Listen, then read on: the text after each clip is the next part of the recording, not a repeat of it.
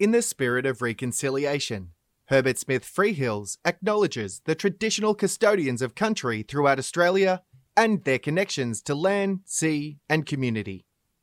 We pay our respects to their elders past and present, and extend that respect to all Aboriginal and Torres Strait Islander people today. I think the real problem for the profession is going to be, both in courtroom settings and in law firm settings, if you don't have your junior members of the profession there observing what's going on, seeing how cases are run, seeing how cross-examination works in real time, or sitting in partners' offices and listening to how the partner deals with clients on the phone or with opposing solicitors on the phone, they're not going to pick up by osmosis the kinds of things that you and I picked up when we started. Welcome to On Just Terms. In this series, we look at the changing nature of corporate risk in Australia by speaking to the people at the front line of Australian litigation who will shape the future of the Australian legal risk landscape. In this episode, I'm joined by the President of the New South Wales Court of Appeal, the Honourable Justice Julie Ward, who requires no introduction. Justice Ward is one of the most accomplished lawyers in the country. She was the first female solicitor to be appointed directly to the bench of the New South Wales Supreme Court in 2008, where she sat in the Equity Division before becoming a Judge of Appeal in 2012 and Chief Judge in Equity in 2017. In today's episode, we'll discuss Her Honour's perspectives on the efficient management of complex litigation, the particular challenges presented by the occurrence of class action multiplicity, and the evolving nature of legal practice in the post-pandemic era. Justice Ward, thank you so much for being gracious with your time and joining us on this episode of On Just Terms. We're very grateful. Judge, one observation you made in a speech some years ago was about the immediacy of the demands on legal professionals within the profession from an increasingly international client base, the demands on their time, instant turnaround, cases becoming more complex. It occurred to me that that observation still rings true today of our profession. And I was wondering if you would like to refresh your observation in that regard and whether things have changed, improved, or roughly remained the same. Certainly. Well, I think I made that observation, Jason, in the context of looking at how things had moved since I started in the legal profession and the days when you were permitted the luxury of having some time between a request for advice or a response to the other side or the like, and the time now when the response time is expected to be almost immediate. Well, it's the answer was due yesterday type argument, and that is not helped by increasing complexity and length of litigation, and it's not helped by the demands of producing volumes of material, and we saw that affect the legal profession in a very direct way, for example, in the Royal Commission on Banking, because anecdotally the law firms were working around the clock, and if they weren't all working around the clock locally, they were outsourcing internationally and still working around the clock, albeit from other areas. So I think that it's safe to say that the pressures haven't eased. I think the pressures have increased, and I'm not certain, it'll be interesting to see what the studies show as to how the pandemic has affected that, because in some respects it might have made things a little easier because expectations might have been changed because of the conditions under which people were operating. But from other perspectives, it might have increased the pressures because of the difficulty of meeting demands with the constraints that people have faced. So I certainly don't think it's really eased. I think it has increased. Perhaps law firms and institutions like the courts have become more adept in dealing with those things or recognising those pressures, but it's a line ball on that one, I think. Judge, that answer reminds me of one struggle in my own practice, which is increasingly with the availability of cyber data, the cases are becoming so documentarily heavy, certainly much larger than they used to be. And while we're searching millions of documents to get a tender list of a couple of 1,000, at the end of the day, the case turns on a couple of folders. And I wonder if you've observed the parties struggling to get to those couple of folders because it seems to me they're having to make forensic choices that are becoming harder and harder with the universe of documents that are potentially relevant. I do think that that's a problem. I think that we get numerous cases, both at first instance and on appeal, where you get volumes and volumes and volumes of court books, electronically as well as in hard copy. But the reality is people don't take you to very much of it. And if there's an expectation that the judge is going to rummage through all that material and come up to the judge's own view about things, well, that's misguided and probably not in the interests of procedural fairness in any event. So it really, the most effective, I think, court advocacy involves a situation where you are down to a couple of small folders, even if they're provided during the course of the hearing, during the course of cross-examination or something like that, because it focuses attention on what's the real issue and dispute, which is what everyone's trying to do. Judge, one type of case that has influenced this trend in greater complexity is class action litigation. We are living in a world now where litigation funding is a permanent feature of our legal system, and funding and class actions, like all types of litigation, have good and they're bad. I'm wondering if the emergence of class actions, I know Your Honour's deeply familiar with the complexities of the management of class actions, but are they also creating special challenges for the courts, perhaps special challenges for practitioners? One feature I observe is they're so outward facing, every decision in the case could affect thousands of people, and yet they're no easier in terms of complexity. No, I think they do have their specific issues and specific complexities precisely because of the fact that you're dealing usually with a large group and with an uncertain group, because you won't necessarily know the composition of the group at the you definitely won't know at the outset, and at the time at which you do know it, then all sorts of decisions have already been made. I think some of the complexities, the volume of paper and the amount of time taken to progress things in terms of discovery probably are no different to multiple party litigation, but it is affected by the need to have constant oversight of issues such as the costs that are being incurred, because one way or another you'll end up having to justify them at the end of the day. So it's symptomatic of an issue that affects all litigation, but it has its own, I think, its own particular complexity, and it's not helped insofar as you do get some kinds of class actions where there's a little bit of a rush to the courtroom in the sense of pressure on getting things filed in order, at the time when it was thought that being first in time would give you a particular advantage, and that means not necessarily has there been considered or sufficiently considered a view taken about the pleadings or about the issues that are to be raised, which I think increases the cost because it then has to be revisited down the track. That resonates, Judge, and I won't ask you to at all comment about reforms, but is it one of the great challenges in class actions in this age of multiplicity that, yes, there is a desire to get to court quickly and efficiently, but equally that can create a situation where the courts are dealing with things not months into the proceedings, but perhaps longer, where there's a new proceeding that emerges and then there needs to be a process for regularising which proceeding should continue.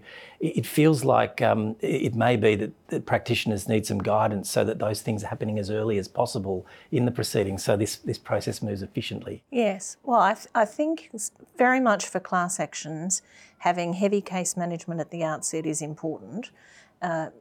Just for that reason, you need to confine the issues and you need to make sure that steps are being taken that progresses it in the interests of the group as a whole. But the issue about how you do that is another matter, and the question of costs and how you control costs becomes a difficult one. It might be that some of the judges in the federal court, mostly in the context of multiplicity, have seen the utility in the appointment of a a cost assessor, not in a way that's visible to the respondent or the defendant, but I guess to assist the court properly monitor those costs? Is that something that you think has value, or is it really a case-by-case basis? Well, I'm certainly aware of the case in the federal court where the judge was perhaps a little scathing about the usefulness of such a process, but I won't go into that one. But yes, look, I think anything that helps the parties, and particularly the party that's incurring all those costs up front, which is usually the plaintiff in the class action suit, anything that helps them focus on how to conduct the matter efficiently and cost efficiently has got to be an advantage. And if involving a costs assessment officer at the outset helps, then it will remove potential for a whole lot of problems down the track. It's just, there is sometimes a balancing exercise as to whether you're really making more costs for the parties by putting in some of those mechanisms. So, and I suppose you could say that about all of the early case management procedures. You've got to be careful that it's not incurring costs for the sake of it, that it's actually having the desired effect of getting to the real issues in dispute quickly. Your Honour, I'd like to pivot from complex litigation for a moment to talk about a no less important topic. And the context is this: I know, Your Honour, doesn't need me to articulate the significant achievements in your ongoing career, but many of them were firsts for women. But as a profession, we've still got a long way to go to ensure we're appropriately representative of the country we work in. Particularly for women, I know that partners and principals still only make up about 33% in New South Wales, and it's in the mid-teens for senior counsel at the bar. Could you offer any reflections on the work that we've still got to do around diversity across all types of diversity, and perhaps what the profession can do to push this along? My sense is it's ever too slow. Yes. Well, I think we've come a long way from when I started in the legal profession and there were no women partners in large law firms. And I do think the glass ceiling has been broken. But what I think is reflective of the problem for women is there's more of an attitude of wanting to juggle work-life balance issues and the like. And so I was rather taken aback to have some senior women in the profession say, well, they didn't want to make the sacrifices that they'd seen other women make in order to get where they had got to. And I think the steps that the law firms are taking about job sharing or flexible work hours and all that sort of facilitating women to have a career but have a family and other interests as well is very helpful. And I don't think it's negative for the men, because they can take the advantage of that kind of thing as well. So I think those sorts of things are very good. Where we need to work on diversity perhaps even more than the gender gap is in relation to, for example, Indigenous people in the law. And I know that there are various law firms that have got programs that involve cadetships or clerkships and the like, and the court encourages those sorts of things as well. And other areas where there's lack of representation in the courts, or lack of overt representation in the legal profession.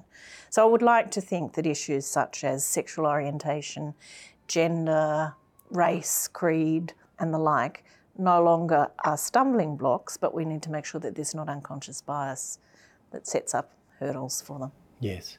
Judge, has COVID, at least in one respect, taught us a little bit about working more flexibly, or perhaps that hasn't or won't translate as much to the courts, where I get the impression judges they do prefer seeing practitioners in person, and I mean, in a practical sense, testing witnesses is much harder remotely. Yes, it certainly has shown, I think, the whole profession that we can do a lot from home if we have to, and that there are some circumstances where working from home is more cost effective or more efficient.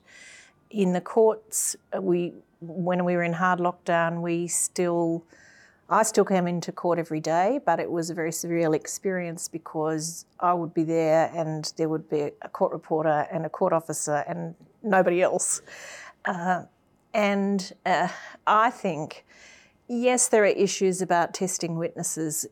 I think it's harder actually for the barristers to cross-examine over AVL than it is for us to assess witnesses, because not so much is placed on demeanour as on the consistency of their evidence with other objective evidence.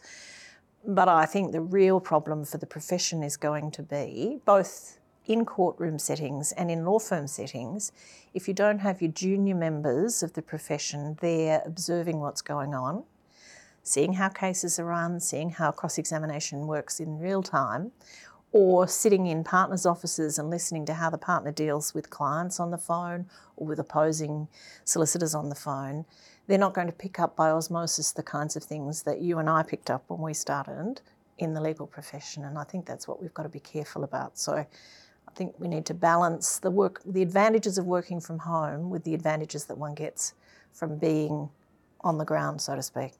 Yeah, I follow entirely. And even outside of the tools of the trade knowledge that's gained from interacting with people, just developing your legal personality, the way you'd like to practice. I know you had the benefit of working with some people with strong and different personalities. Yes. It is harder, isn't it, in the remote context? It is harder. And the other thing that you lose, I've found in court, what you lose from the bench when you don't have solicitors or barristers in front of you is you lose the visual cues that you would get if somebody is in front of you. And they, I suppose, lose the visual cues that they would get looking at raised eyebrows or the like. I mean, it has been said that I have the worst poker face in the court, something I can't possibly accept. No, I would reject that as well, Judge, of course. I have noticed from being in your list on occasion that even simply understanding who's talking can be difficult. The telephone directions hearings were a nightmare, absolute nightmare. I'm very pleased that they're beyond me, they're past me now, but yes, you couldn't tell who was talking. Justice Ward, the youngest partner appointed at what was then Mallisons, youngest female partner, and then appointed to the bench from the ranks of the solicitors, and that was also a rare achievement. I'd wondered if it's not too much of an imposition if I could ask you how you found the advantages of coming to the bench from being a senior lawyer practicing as a solicitor. I think I've heard you say that it had advantages in terms of appreciating the commercial context for disputes, which resonates. That was during, I think, the speech initially given when you were appointed, so I'm wondering how it's gone. Well, I like to think that I've been able to bring, yes, a knowledge of the commercial perspectives involved in the matter, but also a knowledge of hands-on what's involved in dealing with matters. I mean, how much time is taken in discovery, or how much time is taken in preparing affidavits of witnesses and the like, that can be easily forgotten if you're in a very senior position and you're just directing that work be done. Any solicitor, I think, tends to come at a big disadvantage to those who've practiced at the bar, is that there's less familiarity with evidentiary objections and the like. So I used to find that tended to be the more stressful part of things. But I think I've hopefully managed to get over that one, and people told me to stop worrying about it because I was in equity and I could just admit everything subject to relevance. but from the point of view of a solicitor coming to the bench, I think one of the big advantages is you bring a perspective of the coalface and you understand that there are various pressures facing people particularly in commercial life, but if you come from a different area of practice, you'd understand the pressures in that kind of situation as well. So it enables you perhaps to view the documentary materials with a bit of a mixture of cynicism and understanding, is how I would put it. I imagine that cuts both ways for those before you, because they can't necessarily submit that something's going to take longer than it should. I think so, and I have my expectations of solicitors in court. So when I started as a solicitor, I was really trained to take verbatim notes of what went on in court so that if you needed to, your notes could be relied upon by counsel. And I sit there sometimes and see, not you, Jason, but I do see sometimes junior instructing solicitors just sitting and looking out of the window, and I think, no, someone's got to tell them to sharpen up. I'll be very careful the next time I'm before you, Judge. And relatedly, I know that in your lists and now as President, you don't have to be reminded of this important feature, but I imagine you see a role for the courts as at a very early stage trying to diagnose what this case is going to be. A case that's going to be drowning in documents, there might be ways to shortcut that, but a case that's going to be short and sharp, maybe there's a need to push the parties further toward mediation at an earlier stage. I know every case is different, but that must be a part of the role that's challenging. Yes, it is. Well, I mean, I've been chair of the ADR steering committee at the court since about 2017, and we do encourage mediation, but there can be resistance, and there's a question of what time is the best time to do it. So some lists, it happens as part of the listing procedures. So if you've got matters in the family provision list, then you need to have had a mediation before you can move to hearing. In commercial disputes, there's often the view taken, or the perception I get is that the view taken is they're large commercial entities and they know what's what and they can sort things out by themselves. But I think for large, complex litigation, case management to define the issues is critical, and if that involves some mediation along the way, can save a lot of time and effort. And I really think we've got to get over the kitchen sink approach of litigation. That it resonates, Judge, particularly in the area I'm most closely focused on in class actions, because there is a sometimes difficult choice. I wonder if this is evident from your vantage point between having a mediation at a time when you're actually going to be able to persuade your opponent. There's a little bit of discovery, a little bit of evidence is exchanged, but equally recognising that can take a couple of years, and so you lose the commercial opportunity to settle early. Yes. That's a bit of a conundrum for some of these larger complex cases. Yes, no, it must be. Obviously it's difficult because you don't want to be incurring costs unnecessarily, taking a large amount of time to amass a whole amount of material if something's going to turn on a small issue doesn't make sense at all. And I had a matter at first instance not so long ago where millions and millions of dollars were spent by the parties in preparing for this large litigation under the expectation the plaintiff had of a huge recovery. And the difficulty was that when it came to testing the experts' economic evidence, I didn't think that stacked up. I didn't think that there was a loss at all. Now that's not the first case where I've seen that sort of thing happen. I've seen it happen when I was working as a solicitor as well. And it just shows that focusing in those kinds of disputes, focusing on loss, has there been any loss, will we be able to prove it, and how will we be able to prove it, is really critical at an early stage, because there's no point running large litigation to end up with nominal costs orders or nominal damages and then costs orders. Yeah, it's a powerful point, and it's a reminder for defendants and plaintiffs to be having those conversations as early as they practically can. Yes, yes. Judge, you've been very gracious with your time, but couldn't let you go without asking you one final question that's not directly related to the practice of law, and that is this. There'll be a lot of members of our audience who are aspiring to achieve a fraction of what you have in your career, long but continuing. I'm sure there are many lessons that you've learned or sage advice that you might pass along to a practitioner looking to cut their teeth in the space of complex litigation. Impossible to summarise briefly, but are there some that resonate with you that you would like to share? Well, I think probably the first thing I'd say would be having a mentor, not necessarily a formal mentor, perhaps an informal mentor. Having someone that you admire and you follow in their footsteps can be extremely helpful, and that's the kind of thing that I was very lucky to be able to get when I was working as a solicitor. I worked with some fabulous partners and other lawyers, and it was something that I had when I worked as a year as the associate to Sir Nigel Bowen.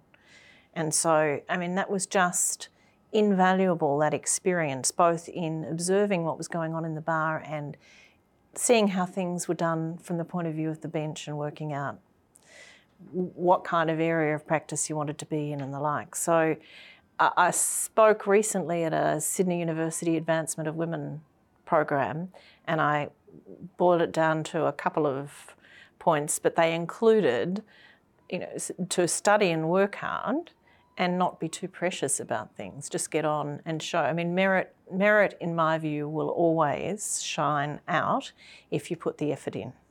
Justice Ward, these are traits you're known by. We're very, very, very grateful for you devoting your time to speak with us today. I'm sure the audience has benefited from it, so thank you profusely for that. Thank you very much, Jason. Thank you, and thank you to Freehills for hosting it. Oh, you're very welcome.